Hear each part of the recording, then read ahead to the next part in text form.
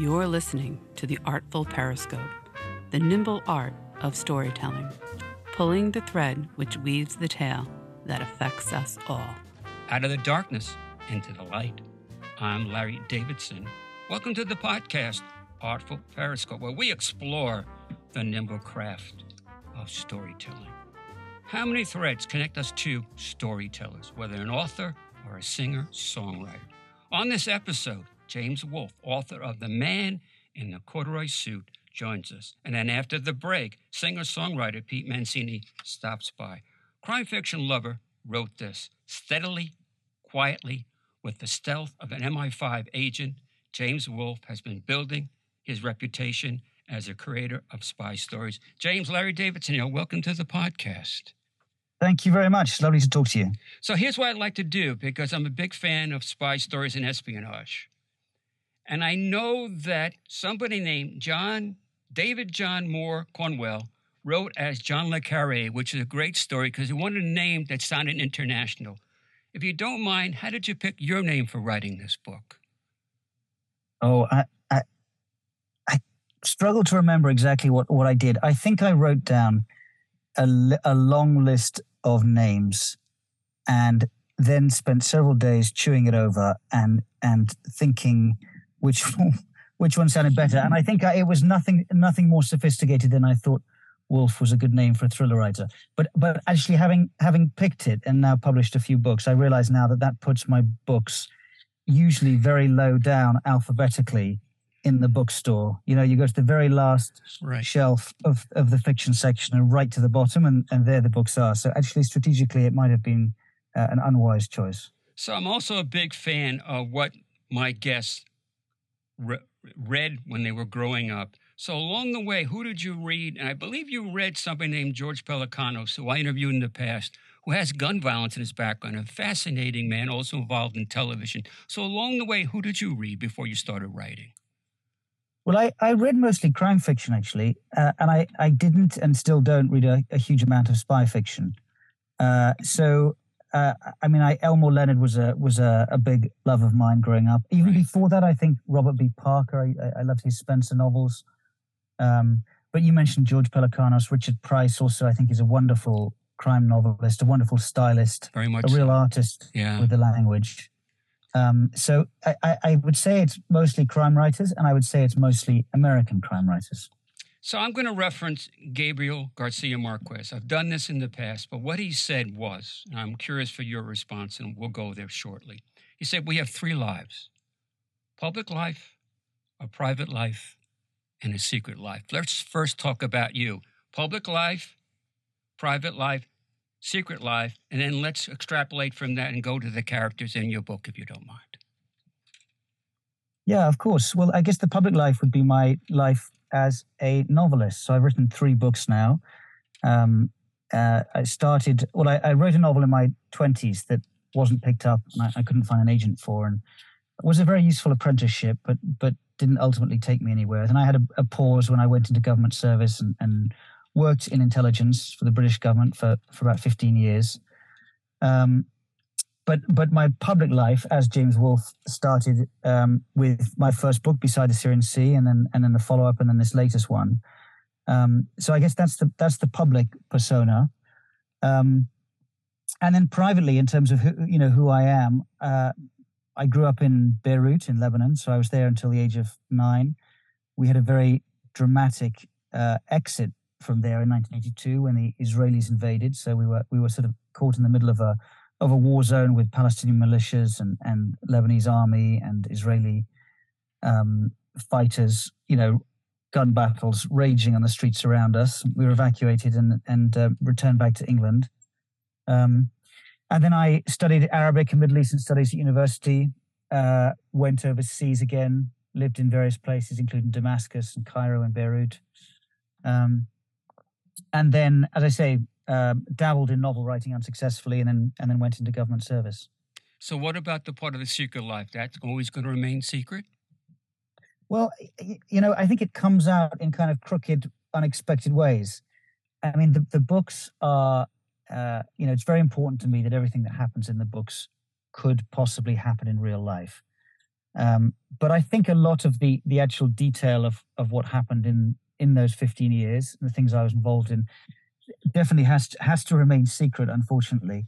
And that's not to say that it was all, exciting life and death stuff. As I think, well, as I hope comes across in my books, I think I'm more interested in character, in human relationships, in even in the bureaucracy of intelligence agencies, in the way they communicate, with themselves, the kind of language they use, how they make decisions, all that sort of stuff is the stuff that interests me, rather than the car chases and the fistfights. So for your primary characters, and we can delve into that a little bit later if you don't mind, that's what fascinates me. Once again, the breakdown: public life, private life, secret life. The last part of the equation, the secret life of some of your characters, makes me as a reader wonder what is going on, and that kind of drives the story along. Yeah, I think that, as much as I like and enjoy a lot of genre writing, where I feel it sometimes falls down is in its desire to wrap things up neatly and provide a tidy conclusion. Right. And really, that is, it's about as unreflective of the intelligence world as it's possible to get. There's all sorts of stuff that goes into spy novels that is, realistic. Whether it's surveillance or installing a bug or recruiting an agent. I mean, this stuff goes on and happens, and people write about it. But the way that real spy stories end, is often very inconclusive. You don't really know what happened to that person. You don't know what they went on to do. You don't know if their motives were sincere. You just have to make, place a bet based on the information that's available to you. I mean, the analogy of a puzzle is one that's often used in the intelligence world, and overused. But the idea is you never get a complete picture of a person, of a set of events. You just put the pieces together that you're able to collect. And from that, you make an assessment and you say, well, I think based on history and based on various other factors, this is the likeliest thing that I can see in front of me. And so I think when I was writing this book and all the books, I wanted to reflect something of that uncertainty about characters, about their motives, about why they behave the way they do, and about their endings, what they go on to do afterwards. So I don't want everything to feel neatly tied up at the end. So here's one of my takeaways, what fascinates me, even what's going on today, that if you look at the world of intelligence, I think it's a zero-sum game. That both entities, whether country you're working for or working against, ultimately kind of walk away with, we did what we did, but where do we get with all of this? Yeah, I think that's a very perceptive comment. I mean, I think there is a public perception of intelligence as being, incredibly, incredibly incisive, incredibly effective. I think it was Stella Rimington, who was a former Director General of MI5, and she commented in her memoirs that, when she went to dinner parties, this is after her retirement, she'd go to dinner parties and sit down opposite various people who would all expect her to know their secrets. Right. She was like, you're whatever you are, whatever the person was, a business person or a journalist. And she's like, it's the last thing on our agenda. It's nothing that we know about. These agencies struggle to know, the inside details of terrorist plots and, Russian plots and things like that. They really have no time, energy, or resource to look into sort of the wider stuff. And history tells us that these agencies are very bad, really, at spotting stuff. They're big, creaking bureaucracies, right? And they're built a certain way, and they pivot quite slowly, and they move and they adapt quite slowly. So certainly they are probably less effective than the average person on the street believes. So let's reset. I'm Larry Davidson. This is the podcast Artful Periscope. My guest is James Wolff. The book is called The Man in the Corduroy Suit. So when you actually release this podcast and this conversation, thank you, by the way, for joining us. People are going to hear your voice. They're going to hear, for better or worse, my voice. But the one thing that fascinates me is we can read descriptions on the printed page, in your head, do you know what your characters actually sound like? Well, that's a very interesting question. I don't think I do, is the answer. I'm struggling to remember now whether I know that the main character, Leonard Flood, in this book is from the north of England, so I can imagine a northern accent. But I have to say, when I write the dialogue and when I see him in my head, I don't hear his accent. So that may be a surprising answer, but it's an honest one. Well, there are two schools of thought. I think of Lee Child describing Reacher in all the books that he wrote, by the way, in Englishman too. And he totally describes what Reacher looks like. I know other writers that don't want to describe what they look like. They want the reader to fill in the blanks. So those two different schools of thought fascinate me. I believe that you give really good descriptions of your characters. Is that part of what you do to create a really strong story? Yeah, I think that the distinctiveness of the characters is important. I also think I don't quite believe in perhaps the kind of 19th century Victorian style of novel writing where the author knows everything and the author is omniscient and there's this kind of godlike voice that hovers over the novel that knows everything and ultimately explains everything. So I like a novel that feels like it's full of kind of, fragments and glances and, you kind of half see something and half don't see it. And maybe that thing is contradicted a bit later on. I do have a strong sense of some of my characters' physicality. And so I do think it's important at the beginning to really, nail that character to the wall for the reader. So they really have a strong sense of what that person looks like, at least. I believe a lot of writers like to play in the best possible way with the readers. And I think what you did for me, I can only speak for myself, you peel a lot of layers away from the onion. And then I think, aha, I know where you're going. And then you start peeling away some more layers. And I thought that was part of the most interesting part of the book. I understand.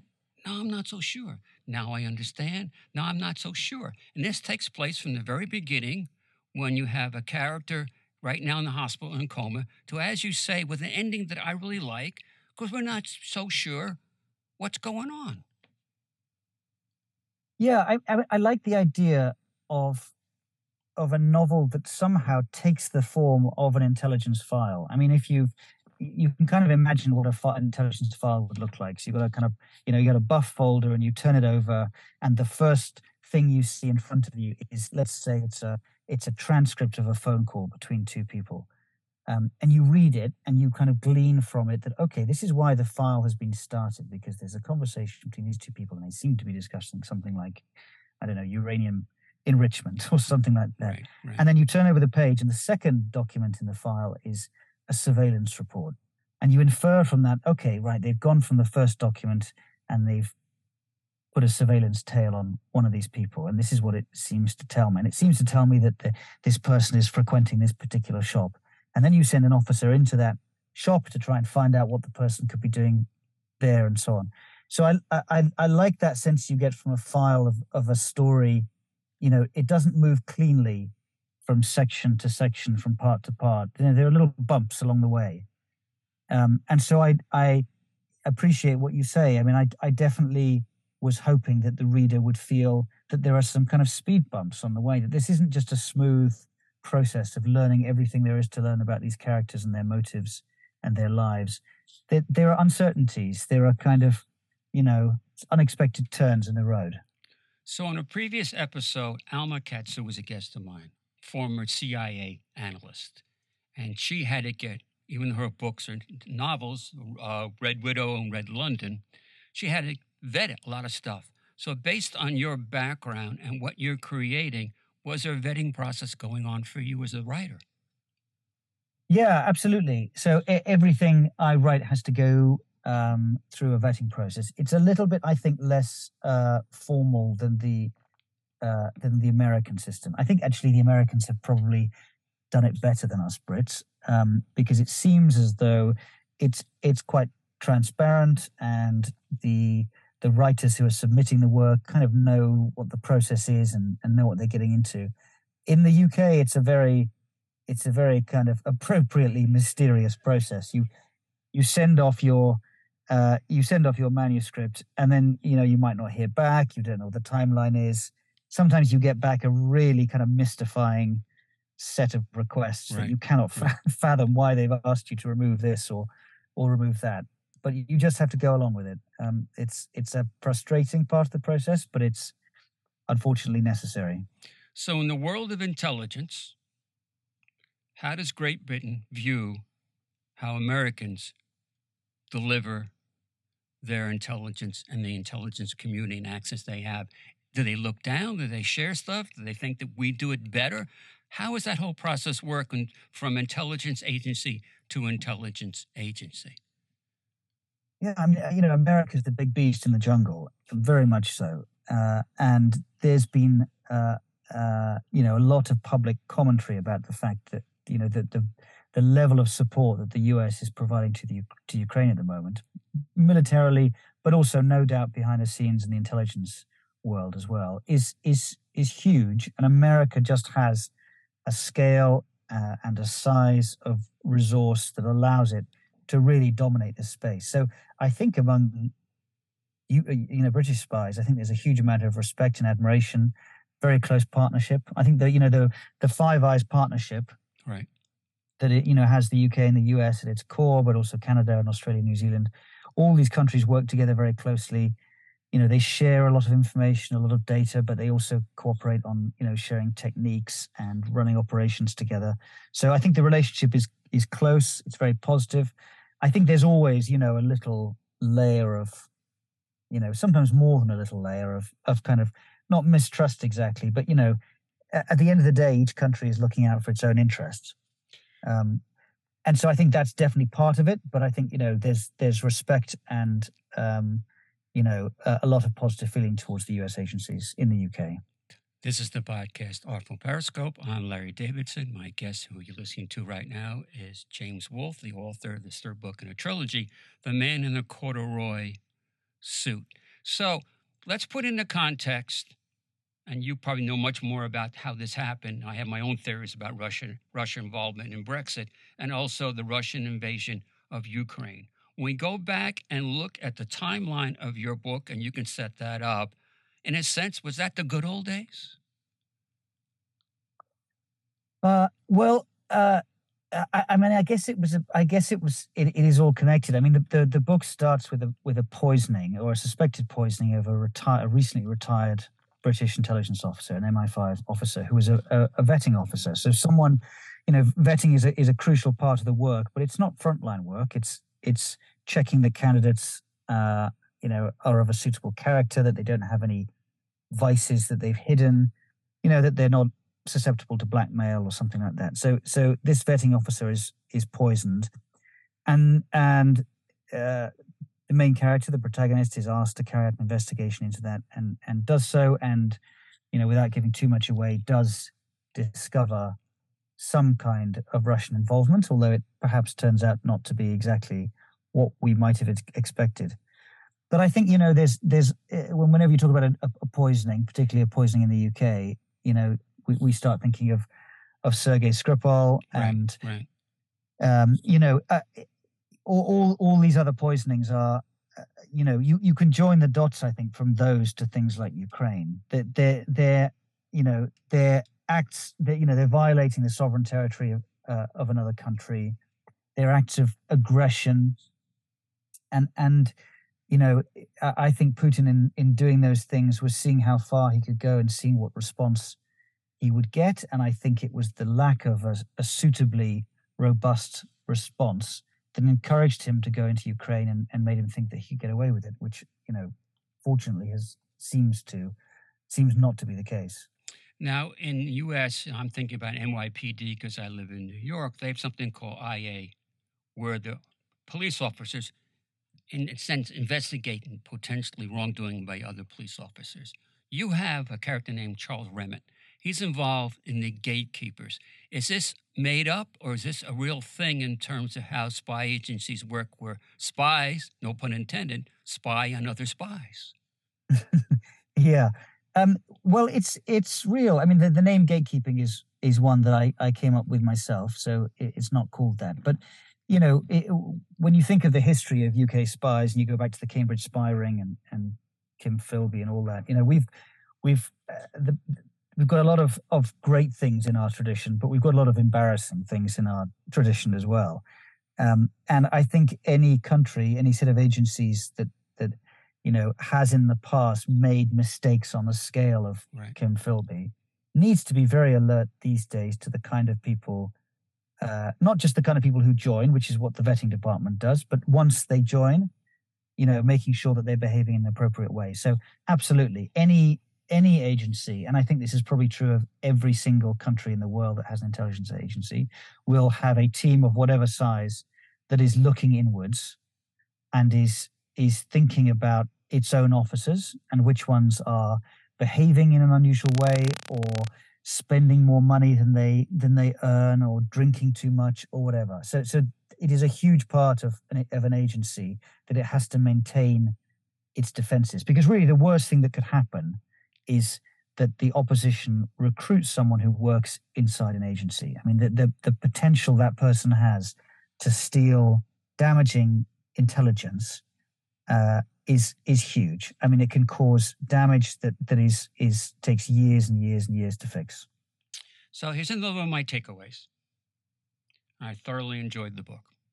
That my overview is, or was, what you know, what you think you know, and what you have a lot of questions because you really don't know. And I think it's applicable to a lot of the characters. In a sense, there's a big manipulation going on, especially with Leonard Floyd, and you can amplify on that, and Charles Remnant, that it's almost who's the mouse, who's the cat, who's chasing who, and what's really going on in your story.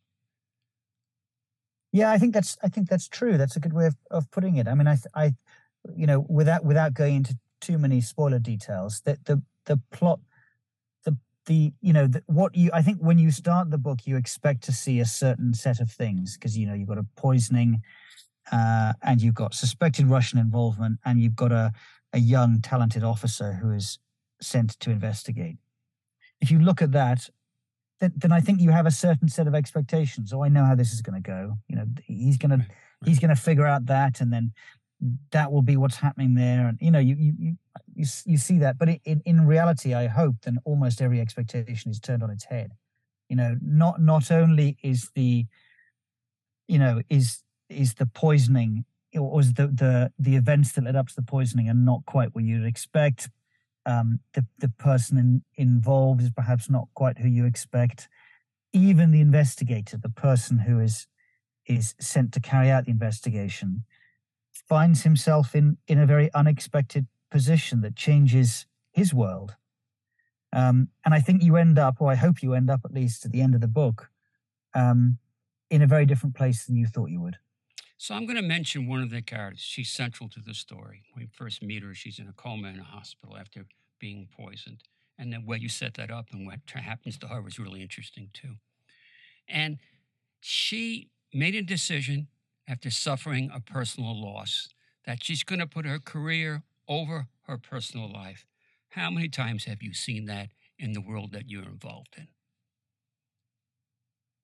Well, I think she's a very stark example of that. And certainly I haven't, she's a fictional character, and her character and her story and her motives are all ones that I've made up. But I do think that it's a profession that you can kind of lose yourself in, or lose a sense of perspective in. I think that some people approach it as though it is almost akin to joining the priesthood. It's vocational, yes, but also you're entering a secret world. You're being inducted into it. There are secrets. People really take that to heart. And I think I've certainly seen people who've really disappeared down that rabbit hole, and it's taken a bit of time for them to come up to the surface again afterwards. So I'm a big fan of how the media portrays the world that you understand. I'm going to mention some programs, and I don't know if you're familiar with them or not, but one of the programs ran for many seasons was called The Americans with Kerry Russell and Mm. Rufus Sewell, and I love that. The one that I really liked, because it's based on a novel by Mark Herron, is Slow Horses. Does that world really exist? Because it's where people are kind of, no pun intended, put out to pasture because of some of the things they did went haywire.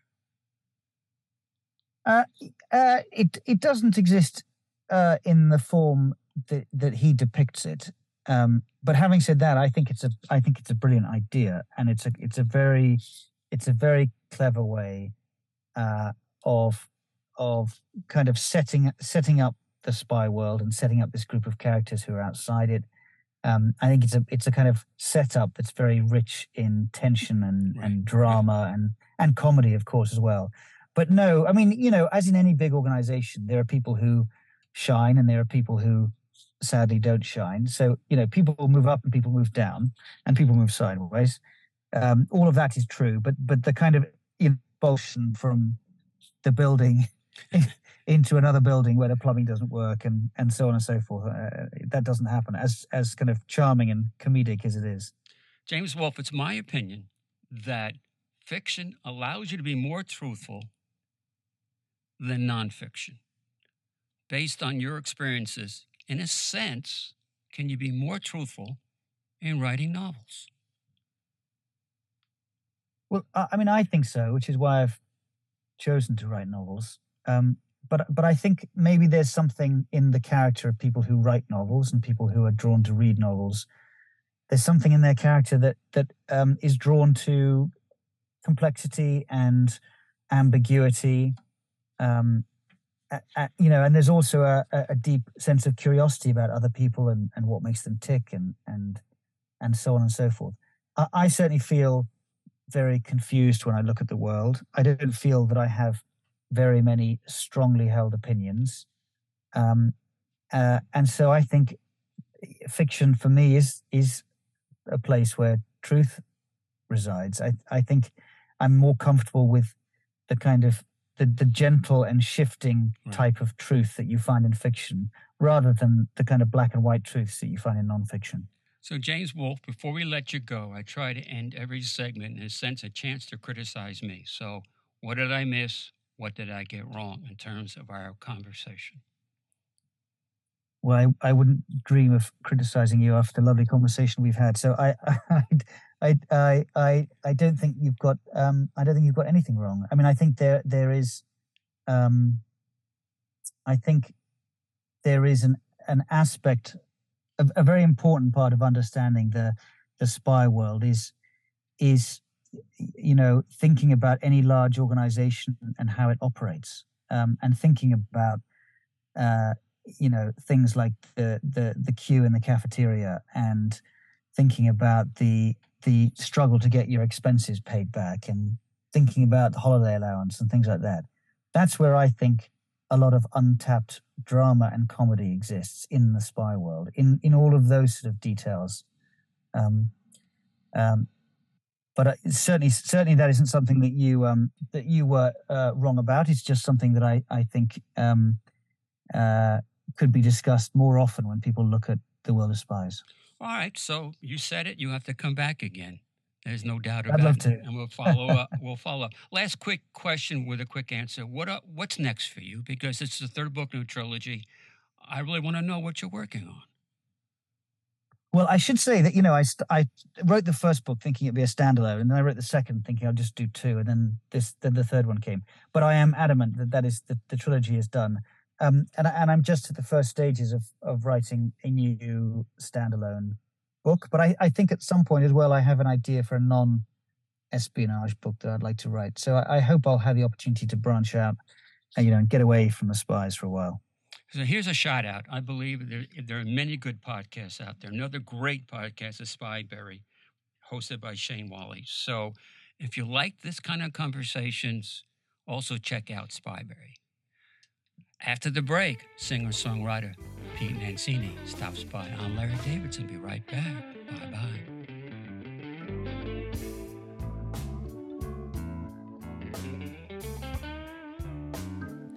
The Artful Periscope is brought to you by Larry Davidson Productions. To learn more about Larry, previous interviews, and further content, visit LarryDavidsonProductions.com.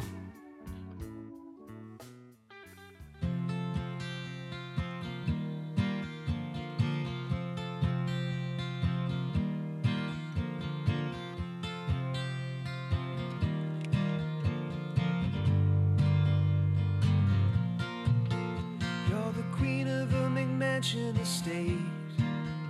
Got the sports car with vanity plates, a heart of glass like a porcelain doll. All your mirrors look both ways, like a needle needs a vein, and a pill it needs the pain. Take a hit of admiration. How could anyone be so vain? You look so good at golden hour. Savor the scene, for it all turns out. Sell the world your carefree vibes. Cover the bruises that you want to hide.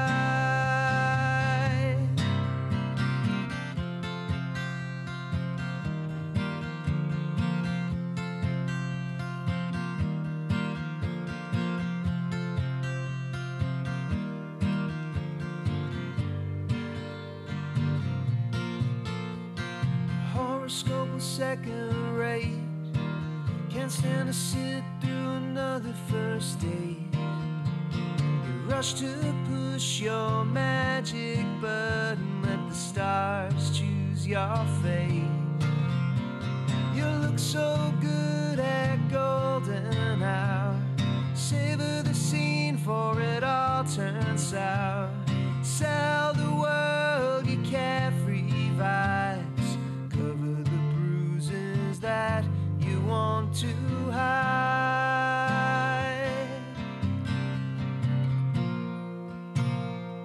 That you want to hide.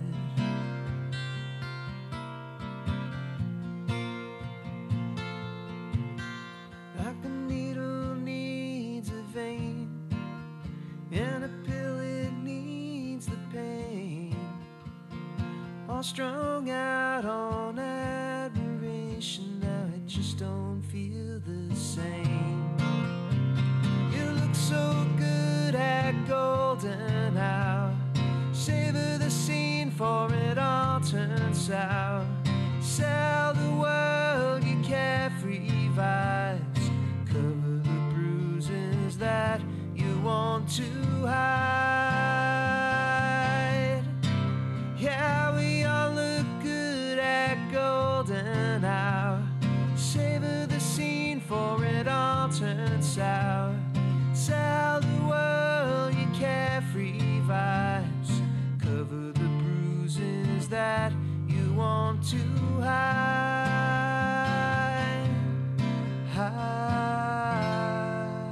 I'm Larry Davidson. Welcome back to the podcast, Artful Periscope, and that is Pete Mancini. Pete, it's been a while. Thanks for coming in. Thanks for having me. It's good to be back. All right, so day before, you were down in Georgia with Jimmy Webb. You're now here with me. I know it's a bunch of steps down, but it's good to see you again. Yeah, well, you know, I'm just happy to be home, and it's always great to be talking with you. So no steps down at all, just steps northward, I suppose. Thanks. So if you don't mind, because I know you have very strong opinions over the years. I used to follow you, and I used to love what you wrote and sharing your thoughts. You just came back from Georgia. What's the scene down there besides the music scene? Because we know what's just transpired with the grand jury down there, and the world has been turned upside down in a sense.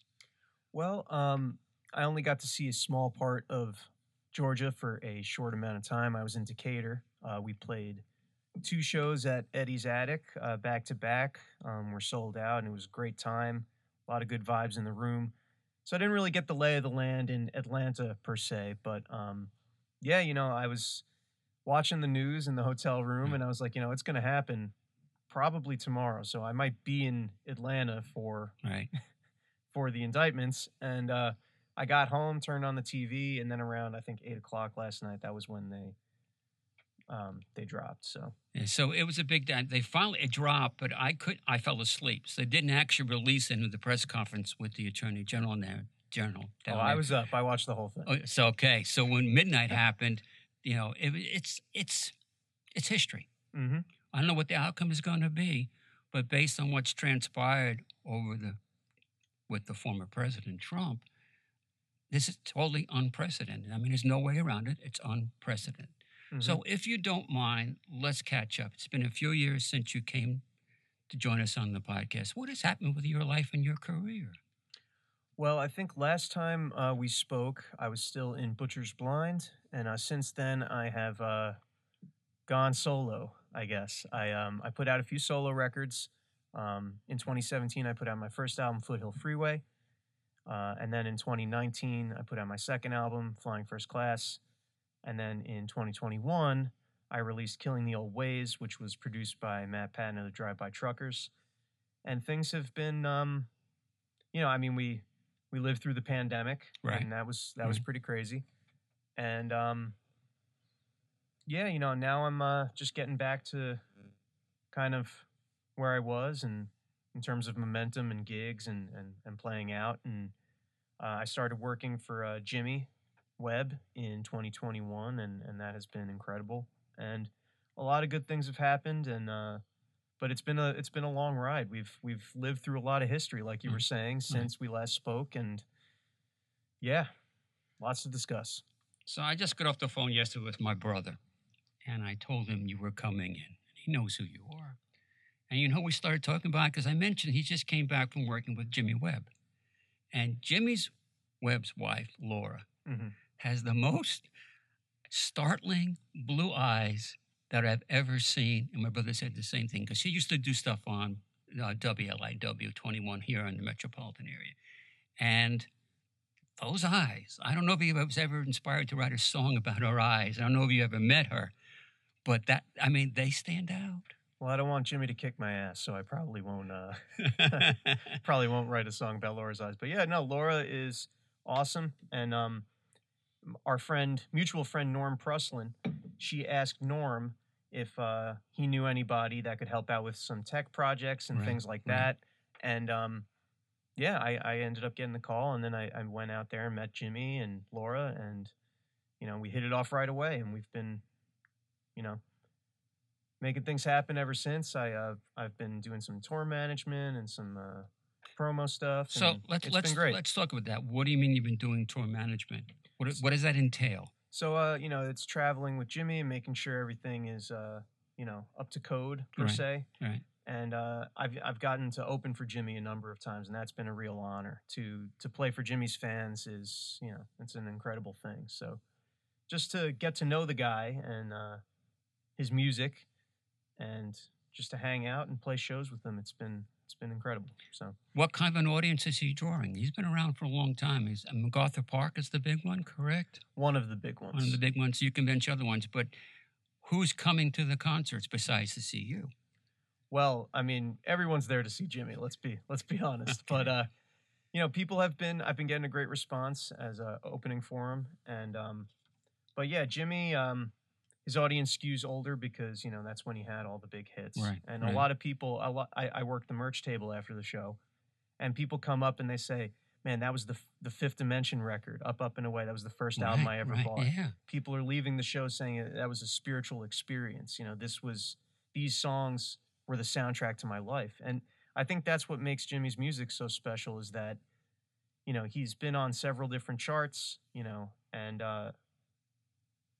he's had all these different hits, and they've affected so many people's lives, whether they realize it or not. Jimmy's the man behind the songs. So, it's been really cool. I just thought about this, and when you said the word spiritual, there are two things that reach me in the soul of my being that I almost can't describe. And they're different, but they're the same. The first thing that gets to me is kindness towards animals. And because I'm an animal lover, especially dogs. Mm-hmm. But the second thing that penetrates me very deep, almost where I can't verbalize this, is what you do, is music. I think music is so special. It's signposts. It's nostalgic, but it takes us back to another time and place that is extremely personal. I think you hit the nail on the head there. I think the best music captures the imagination. And Jimmy's song Wichita Lineman, which Glenn Campbell recorded, Right. That's one of those songs that, it has just enough space in it, in the narrative and the song structure, where you can imagine yourself in that situation, or you could feel the way that the narrator felt in that situation. And it allows you to kind of unlock your imagination. And I think that's what truly great songs do. And it's something for me as, a songwriter, aspiring songwriter, Right, but, right. I'm trying to capture that feeling. I think Tom Petty in those big choruses, he Right. captured that. And, I chase that. That's what I aspire to as a songwriter. We end every episode, we're not there yet, by the way, Leonard Cohen's song, Hallelujah. And Katie Lang's version of that knocks me out, especially when she did the memorial concert in Montreal for him. So that's another reason why I can put that on repeat, repeat, and repeat. And every single time I'm sitting there, I'm just going. I'm like, once again, I can't describe it, but it touches me in such a way that's almost primal. And that's the beauty of a lot of things that you do. So talk about the beauty of a lot of things you do. The next song I think we're going to do is, and if you want to move things around, feel free, A Law of the River. Yeah, so recently, I think in April of this year, I released an EP of 5 new songs that I recorded at home. It's called the Commonwealth Sessions Volume 1. And this was an outlet for some songs that were left over after my last LP, which was Killing the Old Ways. And there were songs that I liked and that I wanted to record, but they didn't, it's not that they didn't make the cut, it's just that they were kind of misfit songs. And Golden Hour, which I just played, that was Right. one of the songs from that EP. So this song, Law of the River, it came about over the pandemic when we didn't really have a lot of places to go for a while there. So The basement. We all went to the basement. yeah, it was a crazy time, but I watched a lot of documentaries, and I saw one on the Law of the River, which are the laws that govern the Colorado River. Right. And I thought it was an interesting turn of phrase, so I wrote this song from the viewpoint of the river. And it goes like this.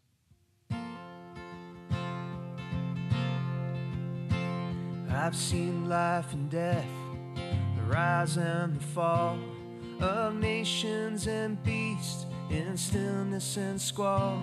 There were laws of the land before man made a claim and sold off my lifeblood for his own gain. The law of the river flows deep and wide. You won't miss the river until it runs dry. The law of the river ain't for you to decide. You're just leaves on the stream in the ocean of time. The concrete canals will turn back to dust long after Hoover's dam finally goes bust. You keep drilling the land and you bleed the earth dry. Can't put out a fire with money and lies. The law of the river flows deep and wide. You won't miss the river until it runs dry. The law of the river ain't for you to decide. You're just leaves on the stream in the ocean of time.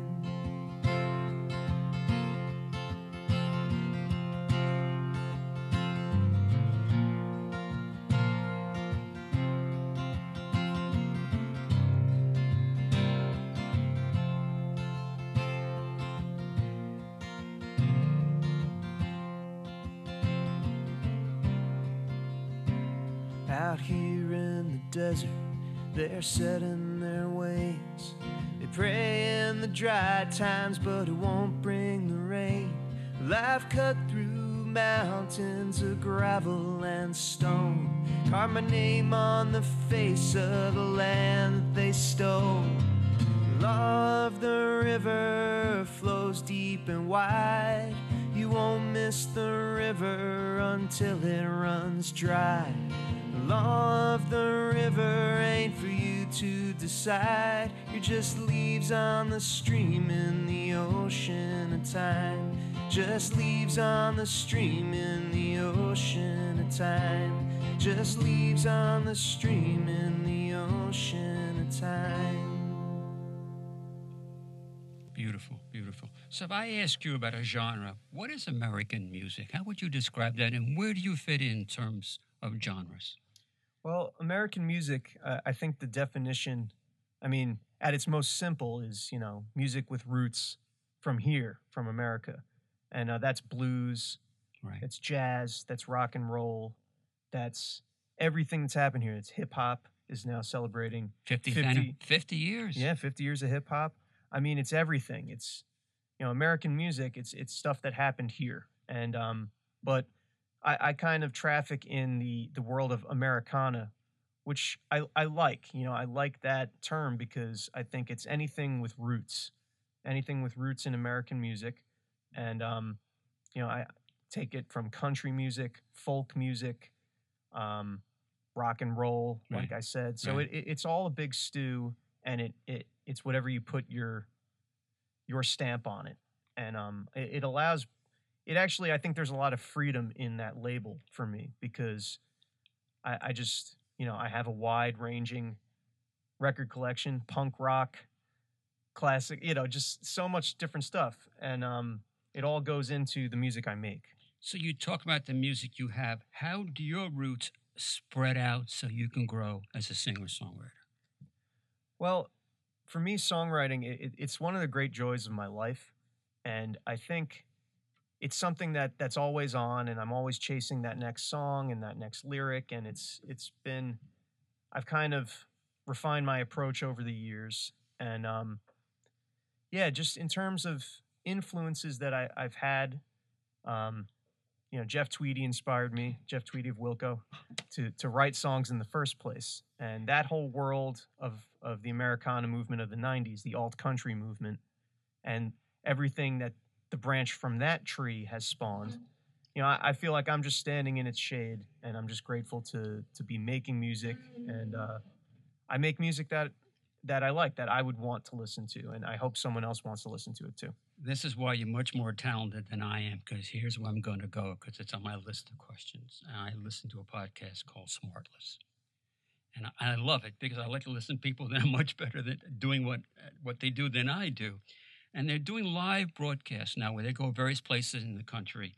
And then we're in Chicago and in front of a huge audience because they have a big following and do a lot of merch, by the way. It's part of the equation. Nice. So they bring on Andy Richter on, and then later on, you'll never guess who they bring out. Jeff Tweedy. And he starts playing acoustic guitar, and the place goes wild. Now, I don't know that I'm not a big fan of Wilco, but I kind of remember what you said. But the fact that he walks on stage with just the guitar, and I think his son was with him. I think his son plays drums, by the way, right? Yeah, Spencer Tweedy.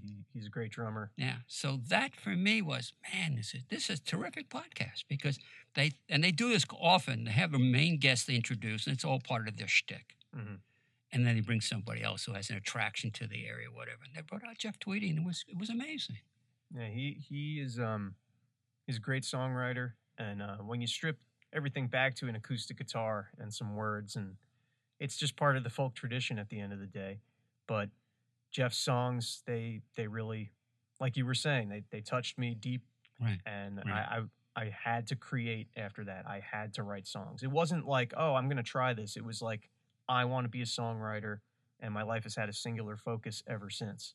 And for better or worse, I think it's been one of the great joys of my life has been writing songs and connecting with other people. So you do solo stuff, but you have a new group, correct? Tell us about them.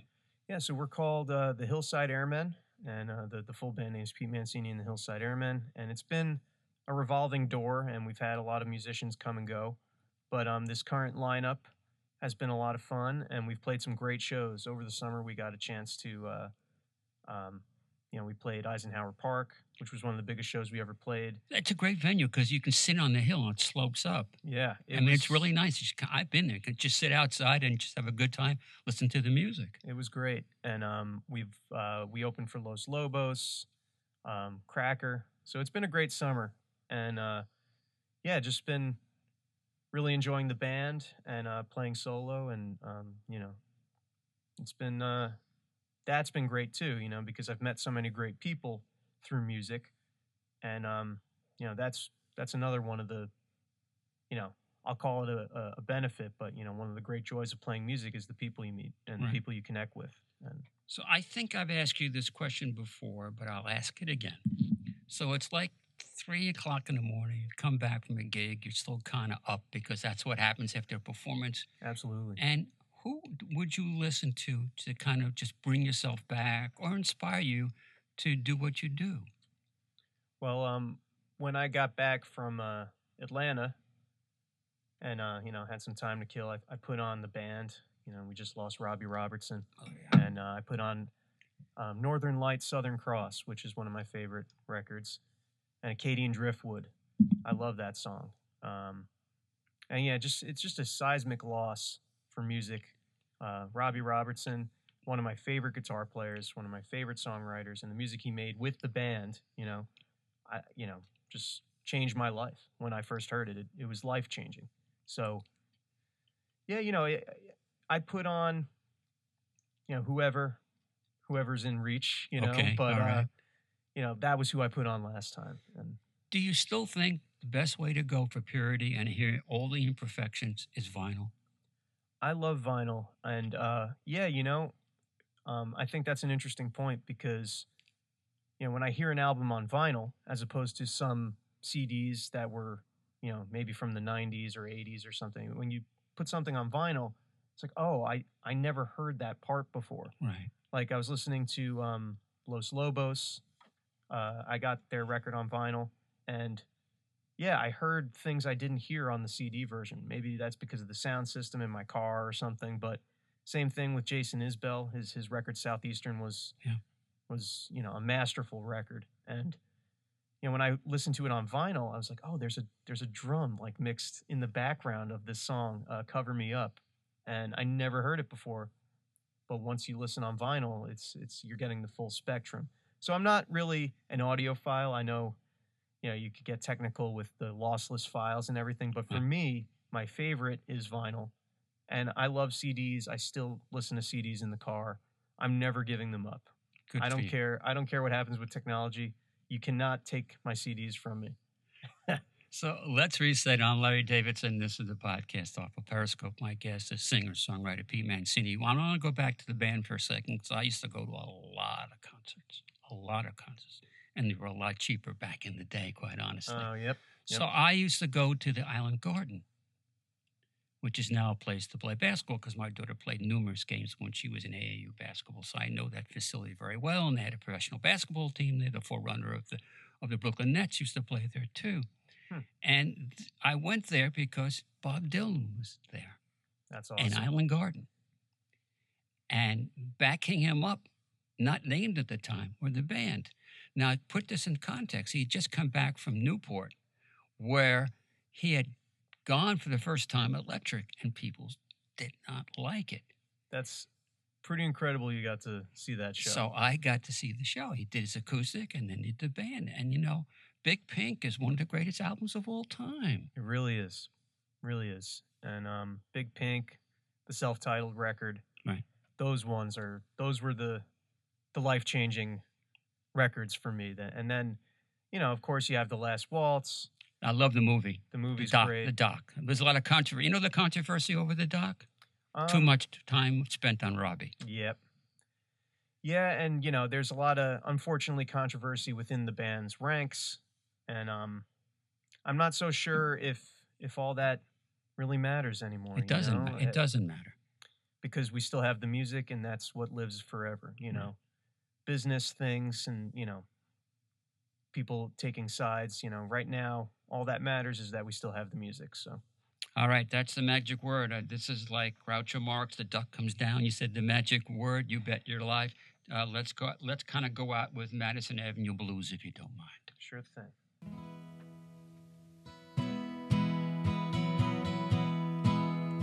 Gold watches and designer clothes, a syndicated TV show, silver spoon and drink in hand, a rented room in the promised land. Fitted suits head home from work, spend their weekends getting their money's worth. Stranded out here on the avenue, what a drag it is to catch a glimpse of you. Idle hands, a broken heart, a breakdown, a brand new start. It's the modern world and there's nothing that you can do when you got the Madison Avenue Blues.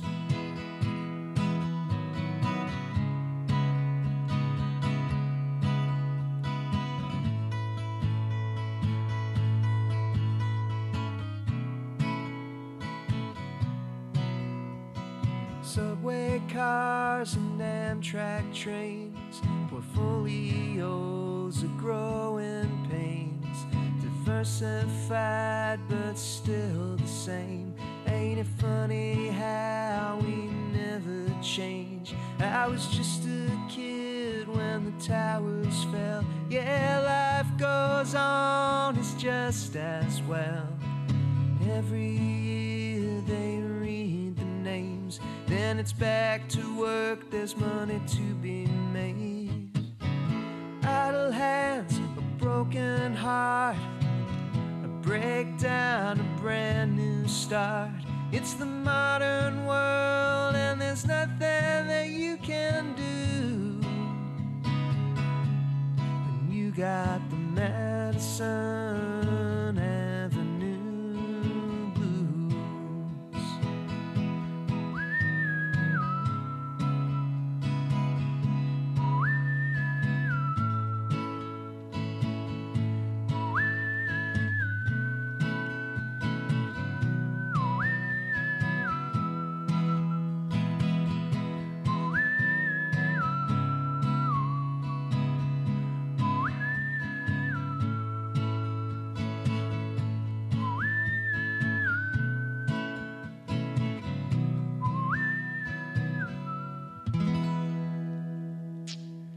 Thank you, James Wolff. Thank you, Pete Mancini. Life goes on. Until next time, I'm Larry Davidson. Bye-bye.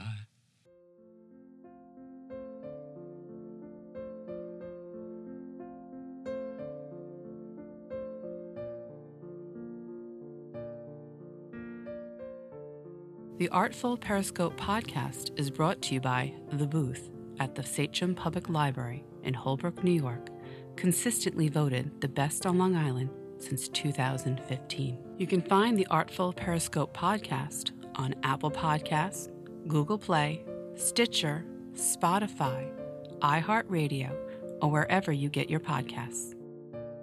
Special thanks goes to our producer, Chris DiCristofaro, sound editors and engineer, Ryan O'Hagan. The song Alleluia is performed by Vanessa, and you can find her music at starfrost.com. October Blues is performed by Dana Songs and can be found at danasongs.com. If you enjoy this podcast, visit Larry Davidson's website for more interesting content at larrydavidsonsproductions.com. You can also find out about other author-related events by visiting Sachem Public Library's website at sachemlibrary.org. Join us next time as we pull the thread which weaves the tale that affects us all.